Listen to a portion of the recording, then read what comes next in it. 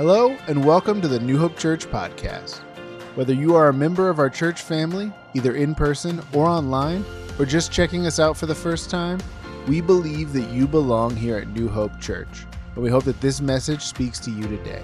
Don't forget to check us out online at newhopechurch.tv, and we'd love to connect with you on social media at New Hope Church TV. Thanks for listening, and we hope you enjoy.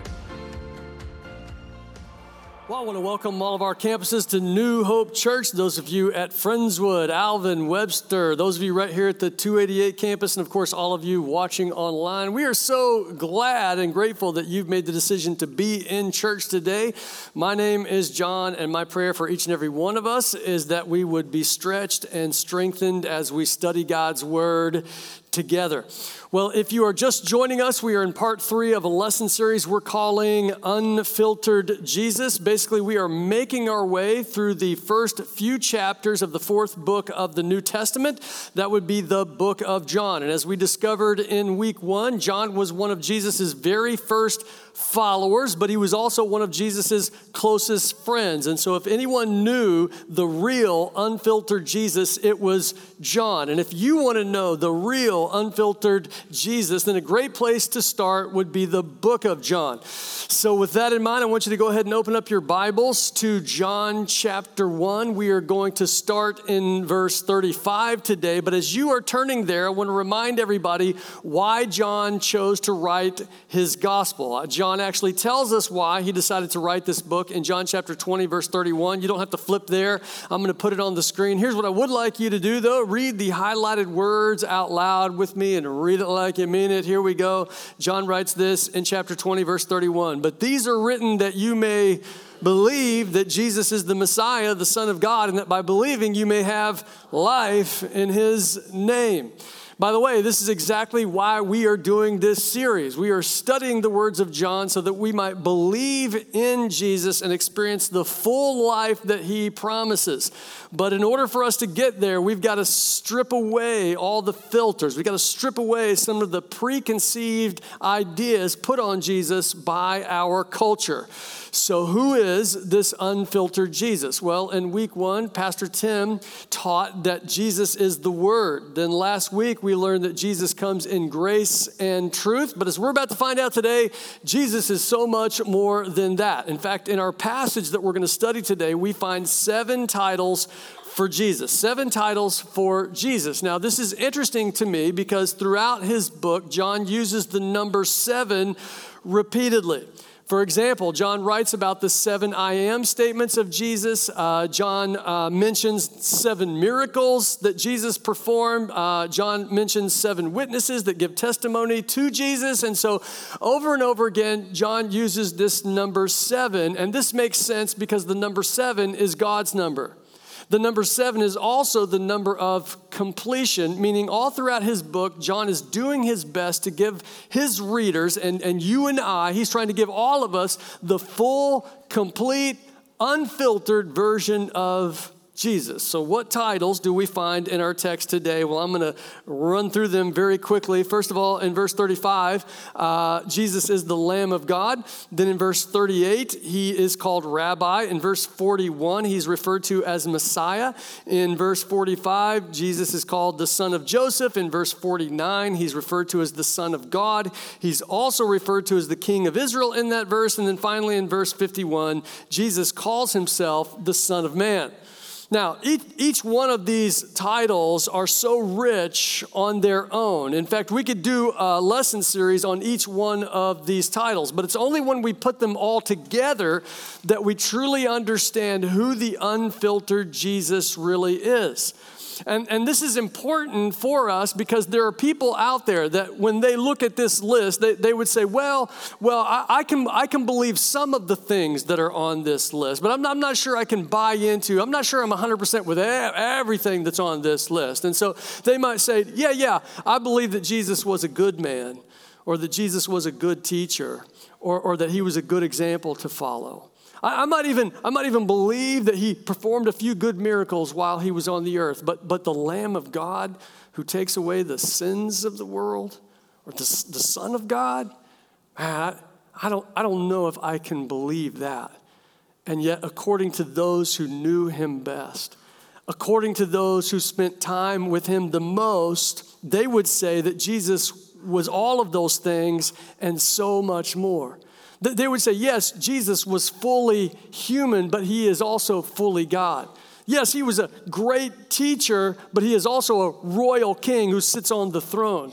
Yes, he was the anointed one from heaven, but he is also the Savior of the world. And the best part is he holds nothing back from us.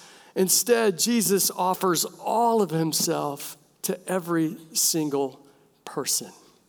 So with that in mind, I want to ask you a question. Here it is. Have you ever received an offer that was too good to be true? Anybody ever received an offer that was too good to be true? I know that I have. In fact, recently I was told that I won a brand new car. And the way that it happened was, I'm at my house, go to the mailbox, open up the mailbox, and in the mailbox is a scratch-off ticket from a car dealership, okay? It's a game piece from a car dealership. At the very top, it says guaranteed winner for every match, and then the number one prize was a brand new car. So I'm looking at my game piece, I'm thinking, there's no way, right? I'm not going to win a brand new car today, but hey, let's give it a shot. So I start to scratch off the two wax circles, and as I'm scratching, to my surprise, guess what I find on my car? I've got two identical matching cars. And so I think, well, according to the card, it looks like I've just won. And so I run in the house, tell my wife, Irene, I think we just won a brand new car. She said, let me see that. She's looking at it. She says, no, there's no way we won a brand new car. If something sounds too good to be true, it probably is not true. I said, well, you're probably right. But then I did what any self-respecting man would do. I jumped in one of my old cars, drove to the dealership, and I said, I'm here to pick up my new car. That's why I'm here. Of course, when I get on location, I show one of the employees my game piece. They say, congratulations, you're a winner. I'm like, whoop, whoop, I'm a winner, you know. And then they start to ask me several questions, which I thought was weird, but, you know, it's their store, so whatever. I'll answer some questions. One of the questions was, can you tell me what cars you currently own? And so I list through the cars that I currently own. I get finished, and they have a follow-up question. The guy says, would you like to sell? Like to sell any of the cars that you currently own? I said, no, don't want to sell. Don't want to sell any of the cars I currently own. Just here to pick up the new car that I want today. That's it. That's all I want. That's all I want. And then the guy says this to me. He says, well, Mr. Davis, you understand that the card you're holding is a marketing piece. I said, yeah, well, yes, I do understand that this is a marketing piece, but it's starting to feel like and sound like there might be some false advertising going on here. He said, no, I can assure you that there's no false advertising, that if you got a match, then you are a winner. And then he pointed to a little tiny number that was at the bottom of my game piece. And he walked me to a giant poster that was in the middle of the lobby, and it had all these prizes on there. And then he said, according to your number, you've won this prize right here. He said, you've won a gift card to Walmart in the amount of $5 whole.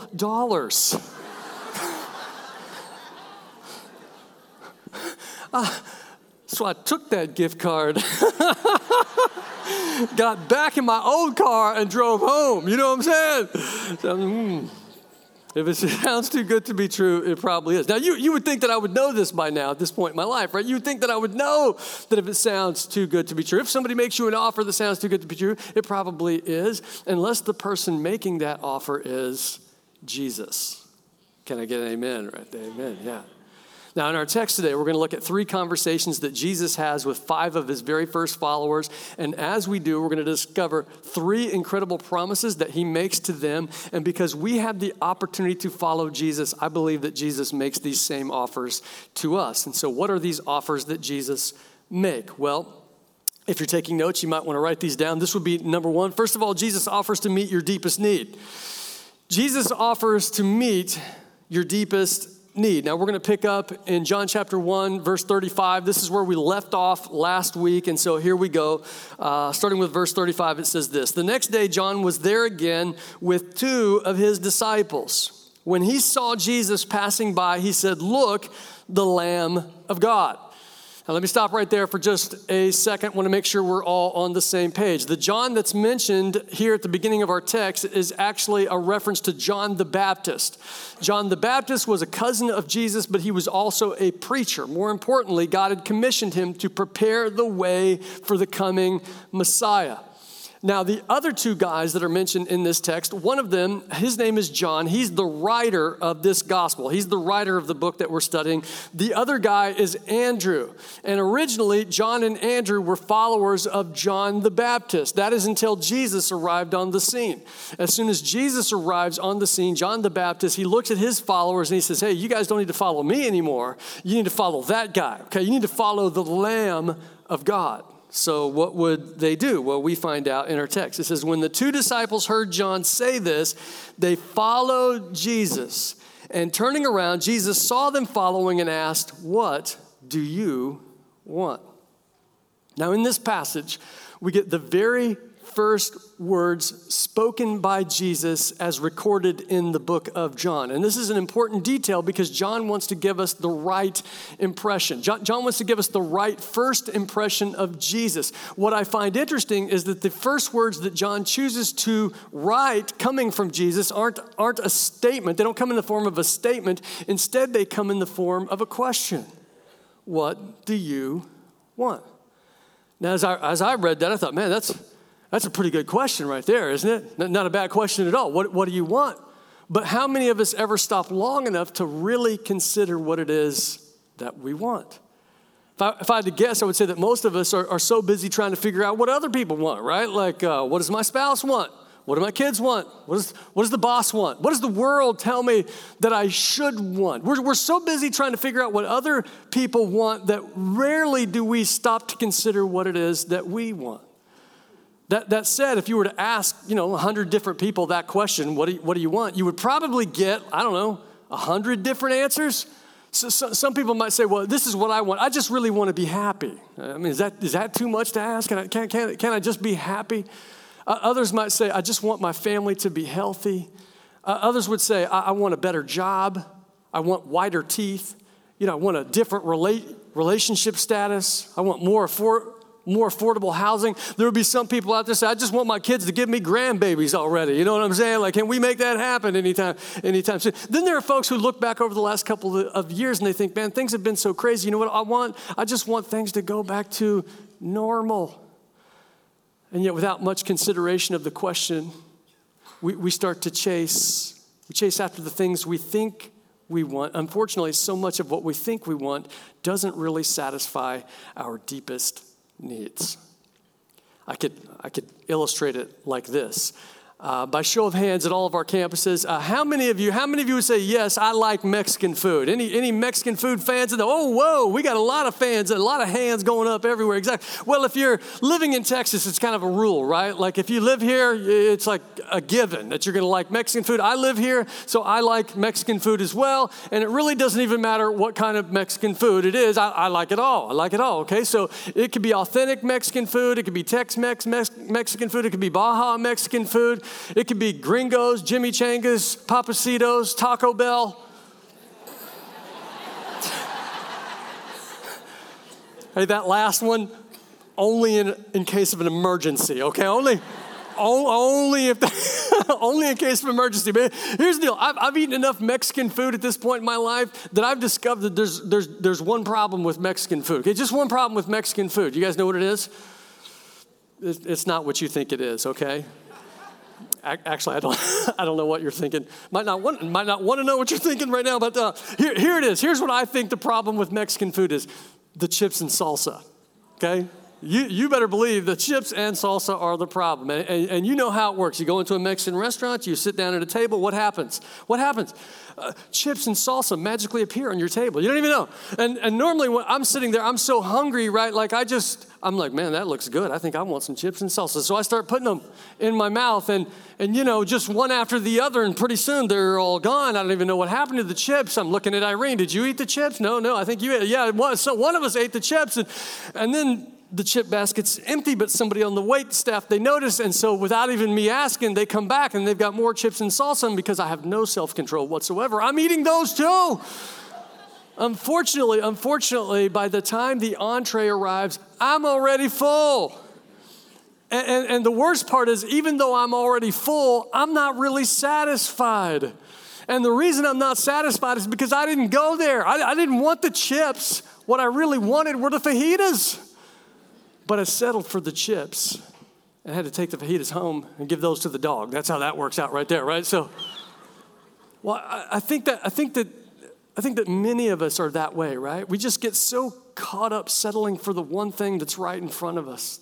We get so caught up chasing after the one thing we think we want that we never truly find the one who offers all we could ever want. And so enter Jesus with his question. What do you want? What do you want? Now, just to be clear, Jesus didn't ask the question to John and Andrew because he didn't know the answer. Okay, Jesus knew exactly what it was that they wanted. More importantly, Jesus knew exactly what it was that they needed, but Jesus asked them the question because he wants them to think about it. Specifically, he wants them to think about what it is that they really want, not from life, but what they really want from him. And I would argue that Jesus really wants us to think about the same question. So let me ask it to you. What is it that you want from him?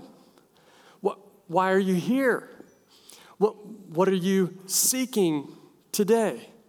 You see, I believe that all of us are here for something, whether we realize it or not. All of us want something from God, whether we truly understand what that is or not. So what is it that you want? Well, how would Andrew and John answer the question? It's interesting to me, they choose to answer Jesus' question with a question of their own. Let's pick back up in verse 38. Jesus says, what do you want? They said, Rabbi, which means teacher, where are you staying? Come and see, he replied. So they went and saw where he was staying, and they spent that day with him. It was about the 10th hour. Now, the text tells us that these two men called Jesus Rabbi, which means they understood that Jesus was a teacher, but I want you to notice what they didn't ask the teacher. They didn't ask the teacher, what do you know? Instead, what did they ask?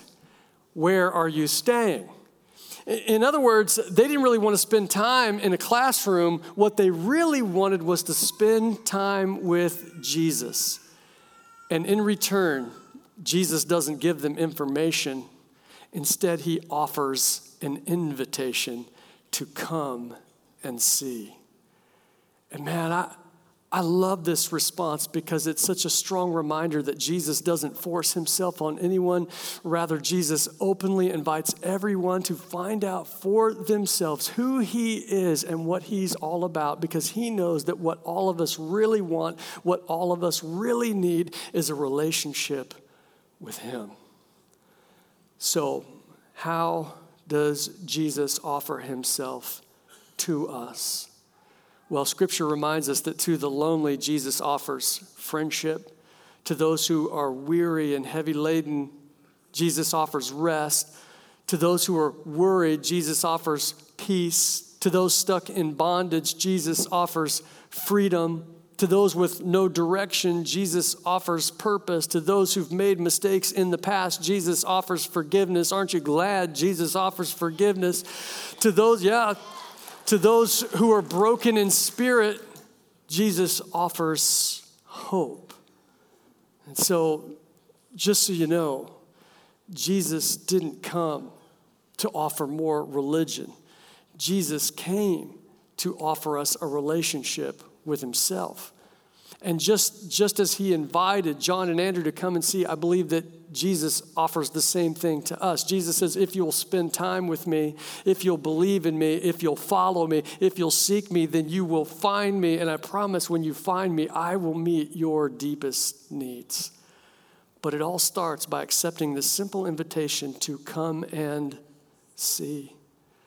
So maybe you're here today and maybe you're new to this whole church thing. Maybe you're not even sure what it is that you really want. I'm just going to encourage you to keep coming back every single week. I'm going to encourage you to dive into the book of John with us. I'm going to encourage you to get to know this unfiltered Jesus, because the more you get to know him, the more you're going to find out that he's all you really need. which leads us to point number 2. Jesus also offers to give you a better name.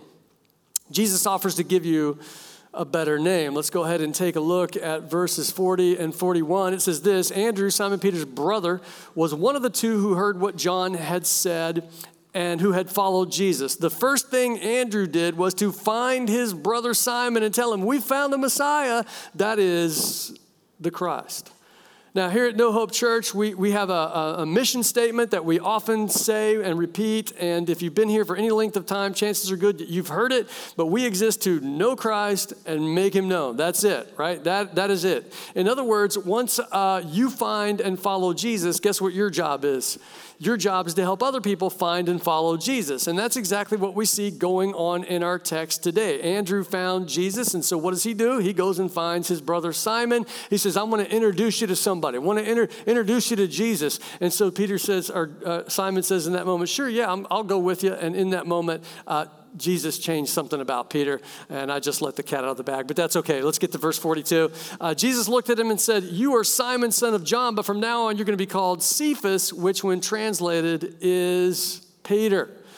Now, if anyone's ever called you by the wrong name, or if anybody has ever called you by a nickname, then you can relate to Simon here, okay? Because that's exactly what's going on. Jesus says, I'm gonna change your name. I'm gonna change your name from Simon to Cephas, which means Peter. Now, why in the world would Jesus change his name? Well, to understand that, you have to understand what the word Peter means. And that word Peter, it means rock. Okay, Peter means rock. And I already know what some of you are thinking. Some of you are thinking about The Rock, Dwayne Johnson right now, right? That's what you're thinking about. In fact, some of you might be thinking, if you can smell what The Rock is cooking, right? I mean, your brain just automatically went there. But just so you know, Jesus didn't have the WWE in mind, okay? When he changed Simon's name, he had something better in mind. Or let me say it another way. Jesus had something bigger in mind, a bigger purpose for Peter. You see, Jesus knew that someday on this rock, I will build my kingdom. So Jesus isn't just giving him a better name. He's giving him a bigger purpose. But just so you know, when Jesus met Simon, he was far from a rock. Peter was more like Jell-O. Peter was compulsive. He was a loose cannon. Peter would melt. His faith would melt when the heat was on. But the unfiltered Jesus saw something in Peter. Jesus saw leadership. Jesus saw boldness. Jesus saw potential despite the imperfections, meaning Jesus knew exactly who it was that Peter would become. Jesus knew that it would be Peter who would preach the very first sermon, moving thousands of people to put their faith in Christ. Jesus knew that Peter would be a leader in the church, changing entire communities. Jesus also knew that someday Peter would be crucified for what he believed, but in that moment, his faith would be as solid as a rock. And I believe that just as Jesus saw something in Peter's future, that he sees something in your future as well. Want to show you a picture. This is actually a picture of our student ministry, and right now our students are meeting together in life groups every Sunday night, and I'm so proud to be able to announce and to tell you that last Sunday night we had 574 teenagers show up at all of our campuses to study God's Word and challenge one another to live out their faith. You should be clapping about that right now. 574 students at all of our campuses. And I got to tell you, this picture doesn't do it justice, all right? It is powerful what is happening in these small groups here on Sunday nights. It's so incredible to hear kids sharing their testimonies and encouraging one another with their testimonies. They're encouraging one another. But I got to tell you, it is probably as hard right now to be a teenager as any point in history. And what our kids are dealing with right now is heartbreaking. But so many of our kids, they know that regardless of the mistakes that they've made in the past, or regardless of the struggles that they face right now in the present, that God has called them for more. That they know that Jesus has given them a better name, that God has a bigger purpose in mind for them, and that God wants to use them to transform the future. And so they are meeting together on Sunday nights, and it's changing their relationships, but it's not just changing the relationships they have here at church. It's changing the ones they have at their homes and in their schools, in their locker rooms, in their communities. It's absolutely incredible what God is doing. Now you may be sitting here and you may be thinking, I don't know. I don't know if God could use someone like me. And let me just encourage you by giving you some of the names that God has given to you. According to Scripture, you are a child of the one true King. You are a citizen of heaven. You are a new creation. That means the old is gone, the new has come. You are filled by the power of the Holy Spirit. You are holy and blameless. You are forgiven. You should be getting excited right about now because you are the righteousness of God. You are redeemed. You are blessed beyond measure. You are God's workmanship, created to do good works. You are salt and light. You are chosen. You are loved. The list goes on and on. But yeah, list goes on and on, but my point is the moment that you accept Jesus as your Lord and Savior, God has already given you a better name. And so he doesn't define you by who you think you are. He defines you by who he says you are. And what that means is that some of us need to stop using the names that we've given to ourselves or the labels that other people put on us or the accusations of the enemy. Instead, we need to start stepping into the names that God has given us because he's got a better name and a bigger purpose for each and every one of us. One of the best names that he's given us is just that name, Christian. I love that name because it's not just a name we call ourselves. It is a calling. It is who we are. It is what Jesus is doing inside of us and what he wants to do through us. And so aren't you glad that Jesus gives you a better name? That does lead us to one final offer from Jesus. Here it is. Jesus offers to show you a greater life. Jesus offers to show you a greater life. Let's pick up with verse 43. It says this, then the next day, Jesus decided to leave for Galilee. Finding Philip, he said to him, follow me. Philip, like Andrew and Peter, was from the town of Bethesda. Philip then found Nathanael and told him, we have found the one Moses wrote about in the law and about whom the prophets also wrote, Jesus of Nazareth, the son of Joseph. Check out what Nathanael says next. He says, Nazareth, can anything good come from Nazareth? Philip said, come and see. Now, hopefully you're picking this up. But at this point, Jesus is building his team. Eventually, he ends up with 12 disciples, but right here we meet number 4 and number 5. Number 4 is a man named Philip. Jesus says, follow me. He follows him. Then Philip immediately goes to find a man named Nathanael. And when Philip finds Nathanael, he says, hey, we found the guy. We found the one. We found the individual, the person that Moses talks about and the prophets told us. We've found this person. Of course, upon hearing this incredible news, Nathanael has his doubts. Nathanael's not sure that he's picking this up and buying this at all. And so with skepticism in his voice, what does Nathanael say? Can anything good come from Nazareth? And just so you know, that'd be like you and I saying, can anything good come from Dallas? You know.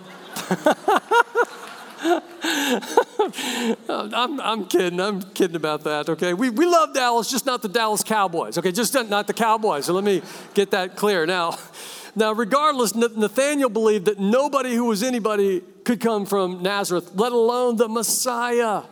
And so how did his friend Philip respond to him and respond to his doubts? What did Philip say? Philip simply said, come and see. Come and see. The very same words that Jesus used when speaking to Andrew and John. By the way, this is not a bad way to invite your friends to church, okay? Come and see. Come and see. So Nathanael says, all right, I'll come and see. Story continues in verse 47.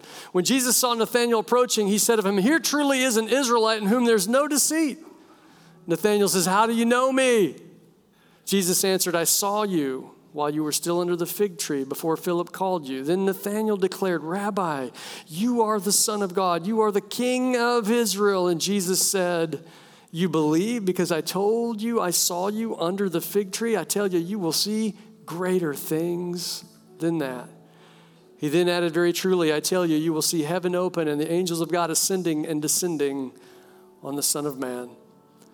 Now, I know there's a lot going on here, but the quick version is this. Nathanael has his doubts about Jesus. He has his doubts about this son of Joseph from Nazareth.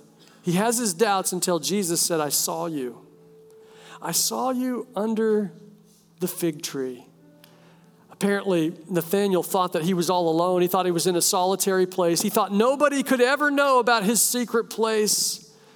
But Jesus knew exactly where he would been. And you better believe that if Jesus knew exactly where he had been, then he also knew what he had been thinking. Can anything good come from Nazareth? But I want you to notice that Jesus does not get upset at Nathanael's lack of faith. There's no condemnation. There's no criticism. Just an observation. I saw you under the fig tree. And that observation led to a revelation. And in that moment, something happened. Nathanael's doubts disappeared and his spiritual eyes were opened. And he could see Jesus for who he truly is, the King of Israel, the Son of God. As I was reading this story, it reminded me of a recent trip I took to the eye doctor because I can't see. I need glasses. And so you know how the eye doctor is. You go in, they give you an examination, and while I'm getting the examination, the girl helping me said this to me. She said, people your age qualify for special glasses. I said, what do you mean people my age? What do you mean people my age? She said, oh, no, what I mean by that is, as people get older, their eyes don't work like they used to. They don't adjust as quickly as they once did. And so we offer bifocal lenses and glasses to people like you. I said, well, I don't believe that I need bifocals. Okay, I can assure you, okay, all I need are the regular glasses. That's what I can assure you. My eyes are fine, so let's do the regular glasses. She said, okay. A couple weeks later, they call me. They say, your glasses are ready. I go in, I pick them up, I put them on. Couldn't see a thing.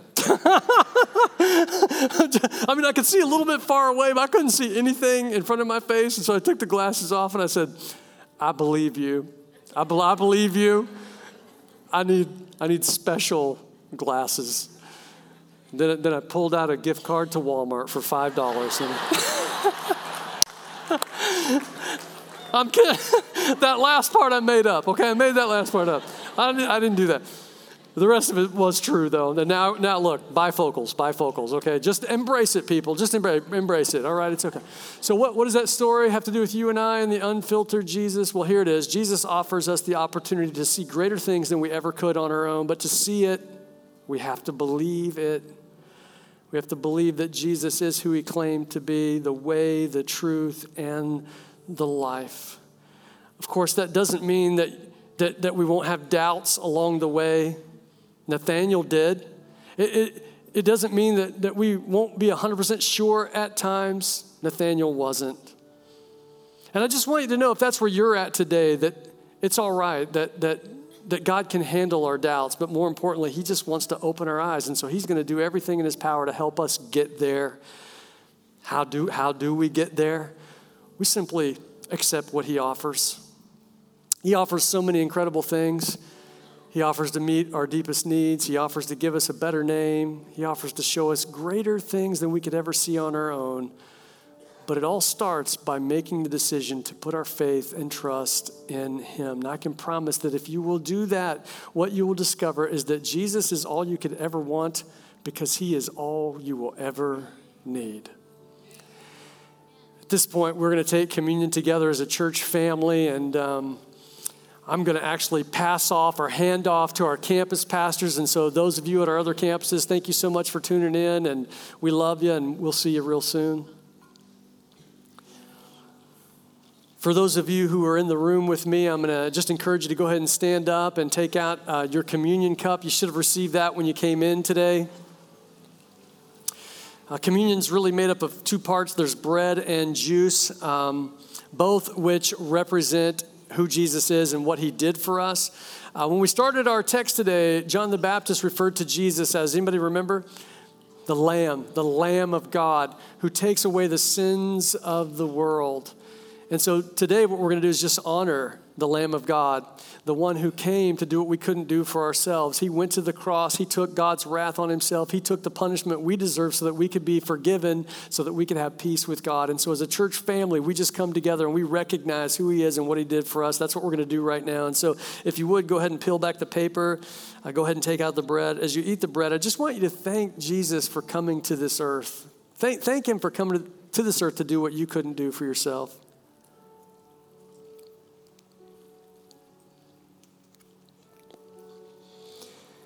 And then if you would, go ahead and peel back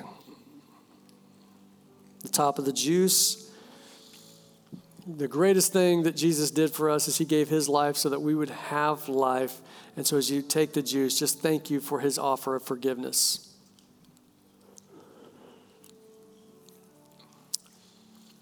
We never want to end the service without giving you the opportunity to make Jesus your Lord, Savior, and friend. And so I'm going to give you that chance to do that right now. If you've never accepted Jesus' offer to come and see. You can do that today. Our prayer partners will be right down front. If you just need prayer for anything, come down front, talk to one of them. They would be glad to lead you through that decision. But let me pray, and then we'll be dismissed.